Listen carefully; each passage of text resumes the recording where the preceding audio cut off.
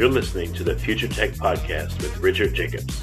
Future technologies such as artificial intelligence, stem cells, 3D printing, gene editing, Bitcoin, blockchain, the microbiome, quantum computing, virtual reality, and exploring space are much closer than you might think. In fact, many early versions of these technologies are in play right now, and the companies that are using these technologies are the focus of this podcast. My goal for you, the listener, is to learn from these podcasts.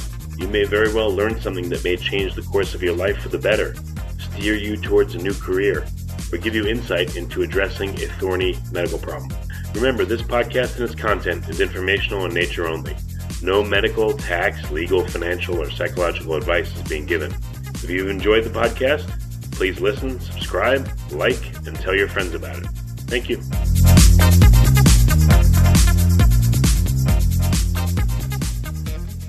Hello, this is Richard Jacobs with the Future Tech Health Podcast, and I have Lowry Curley, CEO of AXOSIM, and the website is axosim.com. So Lowry, thanks for coming. How are you doing today? I'm doing great. Thank you very much for the time. Yeah, so tell me, what's the premise of AXOSIM? What do you guys do? Yeah, the premise of AXOSIM, it really starts with the fact that animal models are terrible predictors of how new drugs will work in humans as they're going through the research and development process. And unfortunately, for neurodegenerative diseases like ALS, multiple sclerosis, Alzheimer's, this failure rate is incredibly high. 94% of the time, a drug that goes through all the testing in the lab and then ultimately goes through animal testing, 94% of the time it doesn't work in humans. The fact is animal biology simply isn't human biology, and that's really the problem that we've set out to solve. Well, even when you say animal biology, I recently read that it's mostly mice. It's not even, let's say, multiple types of animals, and so maybe mouse biology really is not very akin to human biology. That's definitely true. Yeah, mice is really where they start. They'll ultimately try in other animals, but mouse is the easiest one to work with. But when you talk about mouse Alzheimer's, it's not too similar to what humans have, unfortunately. All right. So these animal models have a tremendous failure rate. What's your premise? What are you working to do? Like, what kind of models are you creating? So the models that we work with basically start with human stem cells.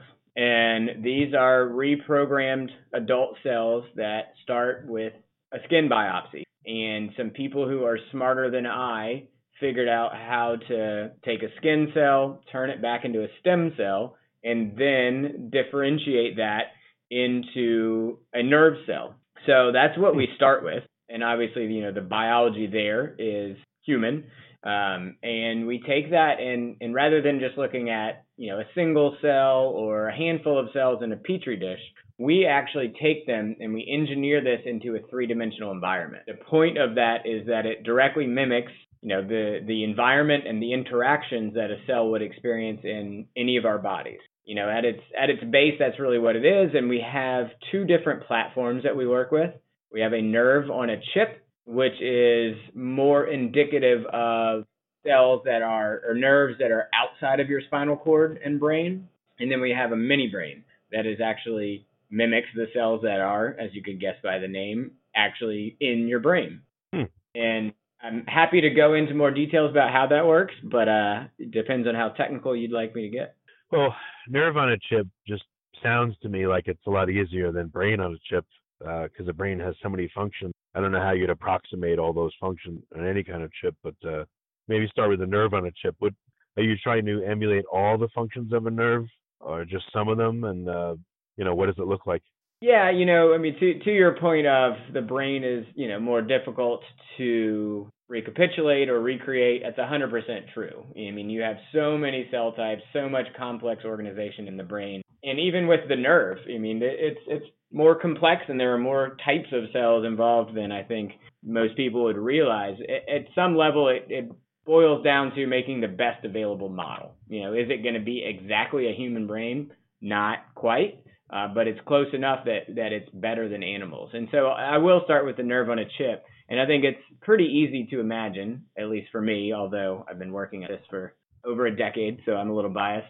Essentially, what we do by engineering this, as I mentioned, into this three-dimensional environment, we control the way these cells organize, and we control the way that this nerve grows, so that what we end up with at the end of kind of our development of the nerve on a chip is you have what looks exactly like nerves emanating or coming out of the spinal cord and going all the way to the tip of your finger. And just like if you touch something hot, that electrical signal goes all the way from the tip of your finger to your spinal cord. And that's exactly the data we are able to gather, although, in a lab rather than in an animal or in a human, like they would if they went to a neurologist. And what happens is if you have some kind of trouble with this nerve, then what you see is that signal slows down, going from the tip of your finger, again, to the spinal cord, and it also gets weaker. So ultimately there comes a point where that signal might disappear altogether, or you lose sensation enough that it's extremely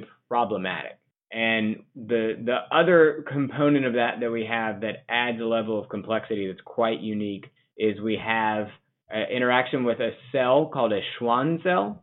And what this Schwann cell does essentially is creates myelination. So just like with an electrical cord that you see, running above your street, there's a rubber wrapping around that. And that allows that signal to conduct from one point to another. You interrupted that the rubber wrapping, then that signal would basically die right there. So that's another level of complexity. We engineer that. And there's direct implications with that myelin in a number of diseases. So that's in the human body, if I touch a hot stove, is there one gigantic nerve that goes all the way from my finger to my brain, or does it go from nerve to nerve to nerve and go through myriad pathways? It does go through myriad pathways. That's a good point. At least the part of it, the pathway that is from the tip of your finger to your spinal cord. So that's sort of the first order of that pathway. That is one, it's basically, unidirectional. Granted, it involves tens of thousands of nerves, which our components also are tens of thousands. Yeah, there's quite a few wrapped up. And, if you think about your finger spread across. I'm not talking about in serial, though, like in parallel, sure. I'm sure, you don't just have one nerve in your finger, but in parallel, I'm sure there's thousands of them. But what about in serial? Like literally, if you just look at one nerve that experiences the heat, what does it go through to get to the spinal cord? Like how many different cells does it go through? Gotcha. Yeah, I was thinking in parallel, which is really what ours captures. Ours captures that first, basically from the tip of the finger towards what they call a dorsal root ganglia, right outside of your spine. From there, it does extend up into sort of the first order synapse into what's called the dorsal horn. And that's the part of the spinal cord that sends that the rest of the way up into your brain. Now, once it gets into your brain, things get extremely complicated. And there, I don't know that anyone exactly knows how many cells that might go through, but, in there you are talking about thousands of them, in any given, cubic whatever. And so once it gets to that point, it certainly gets diffused. Much more so. But the first two orders of that really are relatively simple. Tip of your finger to the dorsal root ganglia to the dorsal horn and then up. So so you're looking to emulate what a real nerve would be like, but okay, so let's say you do that and you're testing it and it does seem to act similarly. Then what? What are you trying to test? Medications that can restore function if you damage that model you've made, or like what specifically are you trying to do once your model is working and it's somewhat similar to what actually goes? Sure. There are two parts to what we do, and it depends kind of on where we are helping a pharmaceutical company. So one of them is starting from kind of the opposite of, what we're talking about here with recovery. It's actually looking at toxicity. So a lot of drugs and chemotherapeutic drugs in particular have, off-target side effects. They have unintended damage to a number of areas of the body, but the nervous system and the peripheral nervous system in particular is the main reason that a clinician actually will either dial back or cease chemotherapy altogether. So it's very, very problematic. And what that induces is what's called neuropathy. So what you see there, again, is that signal from the tip of your finger to your spinal cord. That is what gets interrupted.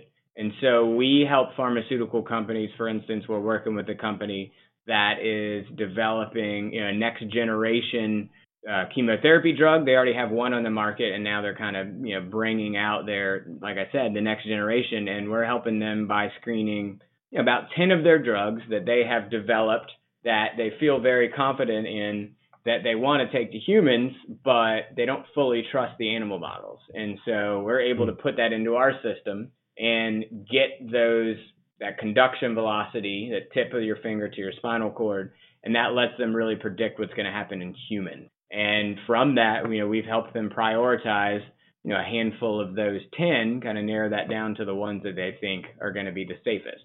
And then, they make the decision of balancing how effective is it with how safe is it. And ultimately, they'll be moving one of those drugs into clinical trials, with us being a part of the process, which really is our mission. And that's what drives us, is to, enable these advancements in human neuroscience. And so the flip side of the safety, I was just going to say, the flip side of the safety, really is looking at protection or regeneration. So, if you know that one of these toxic drugs is going to go into your body, there's the idea that you can administer a drug at the same time to protect it.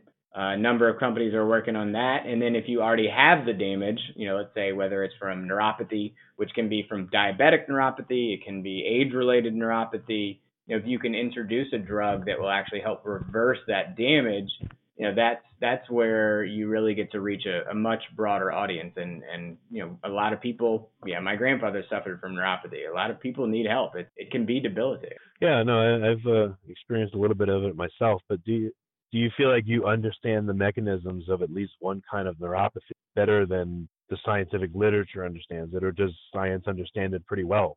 Neuropathies actually are pretty well understood. And, as far as mechanism goes, of course, with our model, it's not a fully intact human. There's not the entire system's biology. But the mechanisms that we're able to parse out from this really are, okay, are the nerves themselves dying back at the end? So, are the nerves at the tip of your finger dying themselves? Or at your spinal cord, are the nerve cells, the neurons, are those the one dying? Those are two completely different mechanisms, and depending on the type of neuropathy or the type of side effect, they're affected differentially. So we are able to parse that out. And then I mentioned that myelin before, that conductive wrapping. That's another area that's affected differentially depending on the mechanism. So we're not necessarily able to look at every single mechanism that may influence it, but the main drivers of either that damage or that toxicity, we are able to parse out and help these pharma companies understand,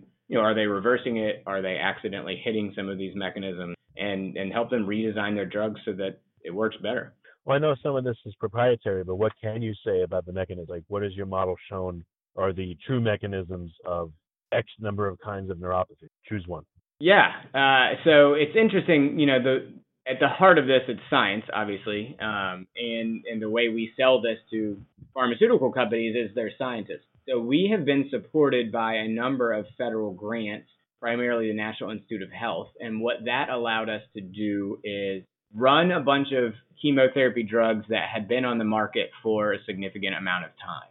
And because there's data from this testing, what it looked like in the lab to what it looked like in animals to ultimately how it performed in humans, and what we've seen tracks very closely with what was seen clinically. And what's interesting there is there's actually a few drugs that targeted the myelin, which is very unique to what we have, that did not get picked up in some of the laboratory tests, in these in vitro tests, because they didn't have the right interactions of the cells that produce myelin, whereas in ours, we do have that component. And we were able to see that would have happened before any other laboratory test would have seen. And now that same drug, when it went into animals, they did see some instances of this neuropathy or this neurotoxicity, but they thought that it was minor enough that they went into humans anyway. And then once it got into clinical trials, they saw up to 40% of patients got affected by this neuropathy, nowhere near what they saw in animals. And this was a while ago, and it was before there was many other options in chemotherapy, so they did let that go, and so it is actually being prescribed in the clinic, but clinicians are really not using this drug anymore because of those side effects. So if a pharma company had used us, we would have seen that neuropathy, we would have seen that mechanism of the myelination, and presumably could have either helped them stop that drug from moving forward, or helped them kind of reformulate it so that it did not have those side effects. So how do you move forward? How do you become the standard? How do you get FDA process where the FDA says, use the animal model, but you also have to use Axosim's model as well for drugs that affect nerves and drugs that affect the brain. They're required now because we've seen that they improve the likelihood that a drug will actually work. How do you get ensconced in that pathway? Yeah, and I think you made an important distinction there, in saying that can we use these in conjunction and in parallel with animals? As much as myself and other companies like me and even pharma acknowledges, animals aren't good predictors, but at the same time, they are used now, they are well understood, and they do work sometimes. And frankly, the FDA is conservative, so we're not going to replace them immediately. But being able to supplement them and reduce that animal testing while increasing the efficacy is what we're looking at. And I'll say we've had conversations with the FDA. They're really excited about technology like ours, and they're excited to be able to use it, but they're very conservative. And, I would say rightly so. We don't want the FDA to kind of just willy-nilly let new technologies in and without validating them. So the burden is going to be more on ourselves and the pharmaceutical partners that we work with. So the FDA said, hey, we're tracking this, we're interested in it, but we're not going to be the first ones to just put our rubber stamp of approval on it. Instead, there's another company that's doing heart on a chip.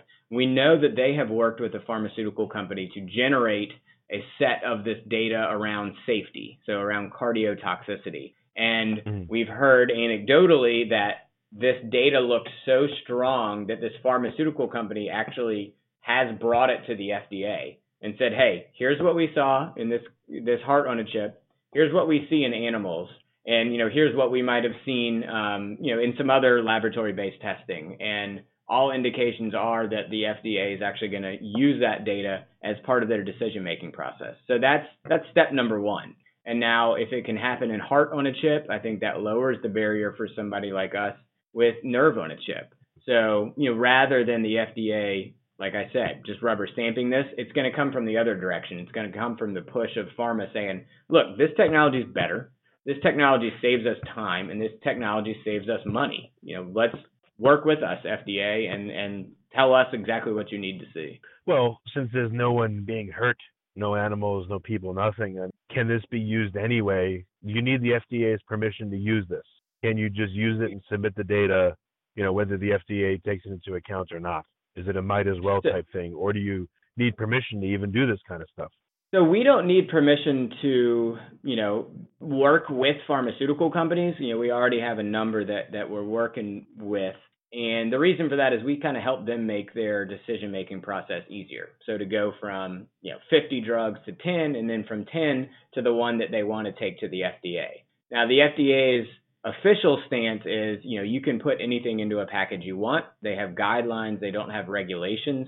But frankly, these pharmaceutical companies don't want to put data in there until they've talked to the FDA about it, just because they don't necessarily know how the FDA is going to approach that. So they're also conservative about what they put into their package, until they've had those conversations where the FDA says, this data looks good. I think this data will make us stronger. Well, why not a two-pronged approach? Why don't you approach the FDA and get a list of, 20 failed nerve-acting drugs, and you say, hey, FDA, we'd like to run these through our nerve on a chip thing and see how it correlates with what was actually found once these got to that last step where they failed. Maybe that's another angle that would get faster adoption of something like that. It's definitely another angle, and it certainly is one that we're working on. Like I said, we have talked to the FDA. We continue to talk to the FDA, and the FDA technically has put out, a roadmap to adoption for technology like ours. Now, unfortunately, what the FDA has not cohesively either figured out for themselves or told us is number one, how many drugs do they want to see to accept this, or really even what drugs are they that they want us to test? So we're building up that data set, we're showing it to them, but they have no criteria themselves to say, with us approaching them, okay, that's enough drugs that we test it. So it comes down to a bureaucracy and a conservative nature of the FDA, where they're not going to let us work directly with them, but put together a better package. So if that makes sense, it's something we want to do with them, but it's something that we want to do with them and we're trying to work on, but it's unfortunately not that stuff. Yeah, it doesn't make sense. If the FDA wants, if they want to be able to do their job better and get better outcomes, they should be able to develop some goals and then share them with them. Say, hey, we want this, whether it's unreasonable or not. But how are you supposed to please them if they don't even know what they want? But I guess that's unanswerable, unfortunately. You ask an excellent question and make a great point, and I wish there was an easier answer. So what's the ideal? Your nerve on a chip stuff, for instance, works. Is it better to do it before animal testing, in parallel, after animal testing? Like, what would be the ideal that you would think? How should a pharmaceutical company use it ideally? So what I can answer that by saying, how is it being used now, and how do we want it to be used? What we're finding right now is it is being used in parallel with, and in some cases after animals, and both of those situations are because these pharma companies want to get comfortable with it. So this is new technology, and similar to the FDA, the pharma companies are quite conservative, surprisingly so, and they want this technology, but they want to vet it. And we can go up to them with a set of our own data to say, hey, we tested 25 drugs. That's enough to get them interested, but they still want to see it for themselves. So they'll typically test us alongside some of their drugs that they know how they've acted, or know how they expect them to act, as well as some drugs that they don't know. Of course, along with controls as well. And that has allowed them to build a comfort level that we are now, at least with one of our customers, working before animals. So helping them pare those drugs down so that they have a better confidence to then move to animals, which of course saves them time and money. But they're not quite ready to replace the animals, certainly. And ultimately, that is where we want to go, though. If a pharma company's got 100 drugs, and right now they're really only able to afford to or are comfortable with testing, let's say, 20 of those in animals, if we can operate as effectively as we think we can, and as we've seen that we can, we can let that pharmaceutical company test all 50 of those drugs instead of really having to automatically pare it down to 20, and then say, oh, now we feel really confident in this 10, and we'll take that into animals. And presumably that will translate to better success. That's where we want to go. Well, what about their closet full of failures? Do drug companies just give up? Or, that's a whole opportunity in itself. All right, give me all your failures, and we'll run our nerve on a chip stuff. And then you can run experiments to make modifications to the drugs that failed, and maybe that'll be a much quicker path to get you a success out of the whole list of failures. Will they do that with you more likely than other ones that are earlier in the process that they haven't failed on? So we are actually doing that with one customer, and it's a really exciting project. So this particular pharmaceutical company had basically, they had a program, a number of different analogs of a drug that it was an oncology drug, that they were taking into the clinic. And unfortunately, what they saw was conflicting data in a number of different animal models. They did see these neurotoxic side effects in one or two animals. They didn't in one or two other animals. And they just never got comfortable with moving the drug forward, even though they really, really thought this thing was going to be effective. We are working with them now and are actually testing some of those compounds, and we're getting them comfortable enough that they finally do now have a tool to have the comfort level to move this thing forward. And so we're potentially unlocking an entire portfolio of drugs for them that they had completely shelved. So that's absolutely a level and an area we want to work on, but that requires a good level of trust and confidence in what we're doing. Well, what about for you internally? You have your nerve on a chip and your brain on a chip. Again, me not knowing anything, I would think the brain on a chip would be much, orders of magnitude more difficult, but maybe there's a trade-off there. Maybe it's more exciting to the pharmaceutical companies, or there's more money there. I mean, what have you seen? Which of those two systems do you think is going to be the big winner for you, and is going to get faster adoption and will make more of an impact? So ultimately, the mini brain technology probably has the broader reach. The nerve on a chip is what we developed early on. We licensed that technology from Tulane University, and that was actually based on my PhD research. So I've been working with this technology for 12 years now, which is exciting. The mini brains we just licensed from Johns Hopkins, from the laboratory of a researcher named Thomas Hartung. So it's, we're really just getting this off the ground in our lab, but from the proof of concept that he's had in his lab, that he's already proven that this technology has relevance to multiple sclerosis. It has applicability in glioblastoma, in Alzheimer's, and Parkinson's. And so, once you start getting into those diseases, there's such a need, and there's such devastating diseases. And frankly, pharmaceutical companies, are working on areas of those drugs. You can look at Alzheimer's in particular. The number of failures is staggering in Alzheimer's. Oh yeah. Unfortunately. Oh, yeah. And it's because they haven't had the right tool. And so this mini brain potentially unlocks that tool. So it's kind of a trade-off, right? It's the more complex system, so it's a little bit more difficult to tackle, but the upside is huge. Yeah, I mean, within mini brains, what part of the brain? The amygdala, the hypothalamus, the cortex, 2 parts of it, 3 parts of it. I mean, it seems like there's so many different parts to model and so much different functionality. How do you even approach that without, like, I don't know, just being lost in the complexity of it? I guess the short answer is you could easily get lost in the complexity of it.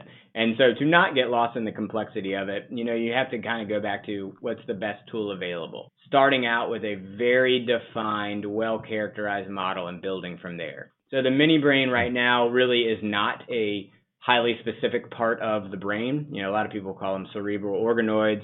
I would say they're really more applicable, for the cortex, cortical spheroids. But again, they're a little bit broad, and that is good because it gives you a little bit of reach and it allows it to be characterized. But where we go from there is becoming more specific with the areas of a brain. So, from the academic side, people have figured out protocols to differentiate those so that they are like certain regions of the brain in particular. And that's definitely an area we want to go, but taking that, validating that, characterizing that so that a pharma company is ready to use it takes a long time. Now, another way that we are building in complexity with these mini brains. So right now they have 3 different cells, what I would argue are the 3 most important, broadly speaking, cell types in the brain. They have neurons. So they have glutamatergic neurons, GABAergic neurons. They have nicotinic. And then they also have astrocytes, and then they have oligodendrocytes. And those oligodendrocytes are what makes it the most unique because no other commercially available model has those. And then that's also what myelinates the brain, which has implications in diseases we know for sure from multiple sclerosis. They're starting to identify that also has implications in Alzheimer's, which is interesting. And so, we start with that as our basal model. What we find is we can then introduce other cells into the system to increase the complexity. So one area that's really hot right now and that people think are implicated in way more diseases than originally thought is microglia. So if you're looking at inflammation, neuroinflammation, and how that plays into a lot of diseases, we can actually add these microglia into our system. And immediately there, you have more complexity, you have more applicability. Another thing, I mentioned glioblastoma before. We can take actual patient biopsies of glioblastoma, introduce those into our mini brains, and we see that they do grow and manifest in the mini brains. And then when treated with some of the first-line therapies, you actually see that they shrink and they respond. So, the first step really is just being able to add in selectively what cells do we want, what cell types are we interested in. And then, I think as the field and the technology grows, bringing in some of that where we can differentiate this into specific regions of the brain and look at diseases that might preferentially affect those. I mean, since you can't do everything, especially in the brain area, are you sub-licensing? Like, you're getting good at this organoid on a chip type stuff, but have you considered sub-licensing? Like, the brain, there's no way we can do these 50 different configurations. So have you talked to other companies that are trying to do organs on a chip, and maybe you do the, these 5 flavors of a brain on a chip and you sublicense your technology to other people that do these other 35 flavors. So you get more coverage and, maybe you get a revenue stream from that. And that way you don't have to do all the work. So the way we've approached that, I would say, is really kind of the opposite. A couple reasons for that. The industry is still emerging, let's say, and the majority of the players, we do all know each other, whether it's other companies working on neuroscience, or it's other organs on a chip. And, as this company's emerging, this technologies are emerging, I think everybody's still trying to figure out how does everybody fit in there. So while we know what each other are doing, we really haven't explored those those approaches, the sub-licensing, because I think there's so much potential to develop these internally before we start giving out parts of it. We've actually taken the opposite approach where we're scouring academia and we're scouring, other companies who might be maybe a little bit younger or emerging but floundering and licensing their technology. So our mission is to be the company that every single pharmaceutical company looks to if they're developing anything in the neurology or anything that has neurological safety implications. So we do want to build that company, recognizing we're not going to be able to do all that internal R&D. So we want to be the ones, and we already went to Hopkins and licensed this mini brain technology. Along with that licensing, we actually acquired a company that the inventor, Thomas Hartung, had already spun out, and that company really laid the commercial groundwork, but he saw, the potential in our company to be the ones that really hits the home run with it and takes it to the market. So that's the approach that we prefer to take because we want to be the industry leaders. Well, like in terms of the nerve on a chip, what about nerve regeneration? That's a whole other area. I don't know if, I just wonder, how do you have time to do all these things? So one company, it doesn't seem possible unless you have unbelievable resources to do it all. Yeah, the answer, unfortunately, is you can't do all of these things. We kind of learned that early on when we did stretch ourselves a bit too thin. So it's a push and a pull. And myself, I'm a scientist at heart, so I do want to do everything. I do want to chase the interesting questions. But you have to pull back and say, no, what do our customers want? Not what are all the million capabilities of this. And so interesting that you talk about nerve regeneration. When I was working on this as a PhD project, we actually were building a model for spinal cord injury and how you can influence spinal cord regeneration. But the fact is, if you're talking about that as a commercial endeavor, you're talking about a clinical pathway that is extremely expensive, extremely time consuming, and frankly is a bit crowded. So that's why we realized that technology really fit better into an application that was untapped and had a big need. And that was the drug screening. And so that's really where we've hit the market. Now, are we still cognizant that there could be other areas like nerve regeneration where this could apply? Sure. But for now, we're trying to stay laser focused. Gotcha. Okay. Well, very good. So what do you think is possible in the near term and in the further future? And you define it. Near term could be a year or 3 years or 5 years. Far term, further than that. So, what are some general things that you would be so excited if they happened? What do you think is possible? So ultimately, let's start with long term. And I think there's two things that we get excited about. The first one is really to be able to point to a drug that comes out that truly is a cure of let's name the horrible neurodegenerative disease. Let's start with Alzheimer's. Our mission really is to be able to point to a drug that goes through clinical trials that is ultimately successful and cures this debilitating disease. And once we can point to that, we have accomplished one of our biggest goals. There's still many, many other diseases to tackle, but you're talking about a clinical pathway that's a decade plus. So that certainly is a long-term goal. Now, if you start dialing this back to shorter-term goals, personalized medicine is another area that we think kind of in the medium term that we could have a serious impact. If you look at a number of neurodegenerative diseases, they're really a family of diseases. When you talk about genetic disorders like ALS, it's not just one gene, and it's not so easy to identify which genes are at play. So, if we can go to a patient, we can get, a skin biopsy, ultimately turn that into nerve cells, and then allow a clinician to screen, a number of drugs that they might have tried on the patient and already figure out, in a matter of months rather than years, this treatment is going to be the best one to go into our patient. We don't necessarily know why genetically, but it looks that way, and then put that into a human, that's certainly something that's doable, and it's something that's happening in other areas, cancer being a big one of them.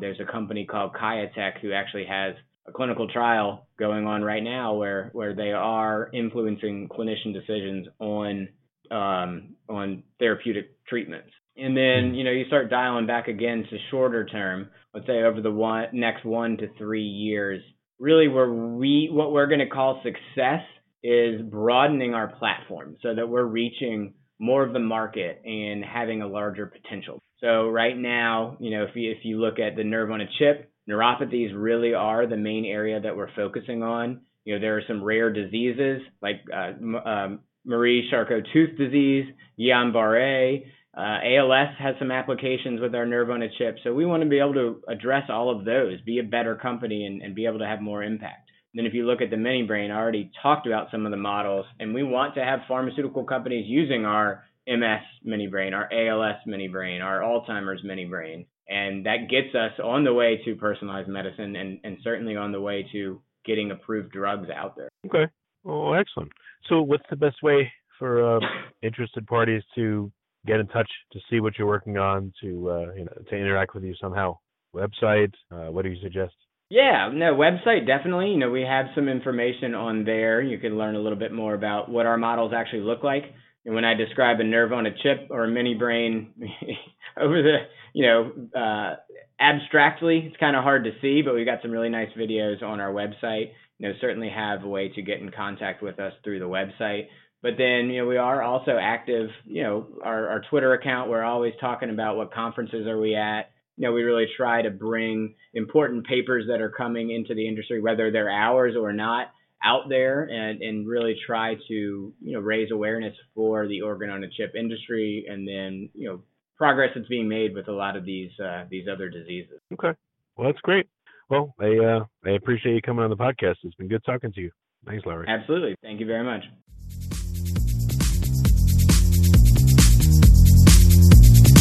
You're listening to the Future Tech Podcast with Richard Jacobs.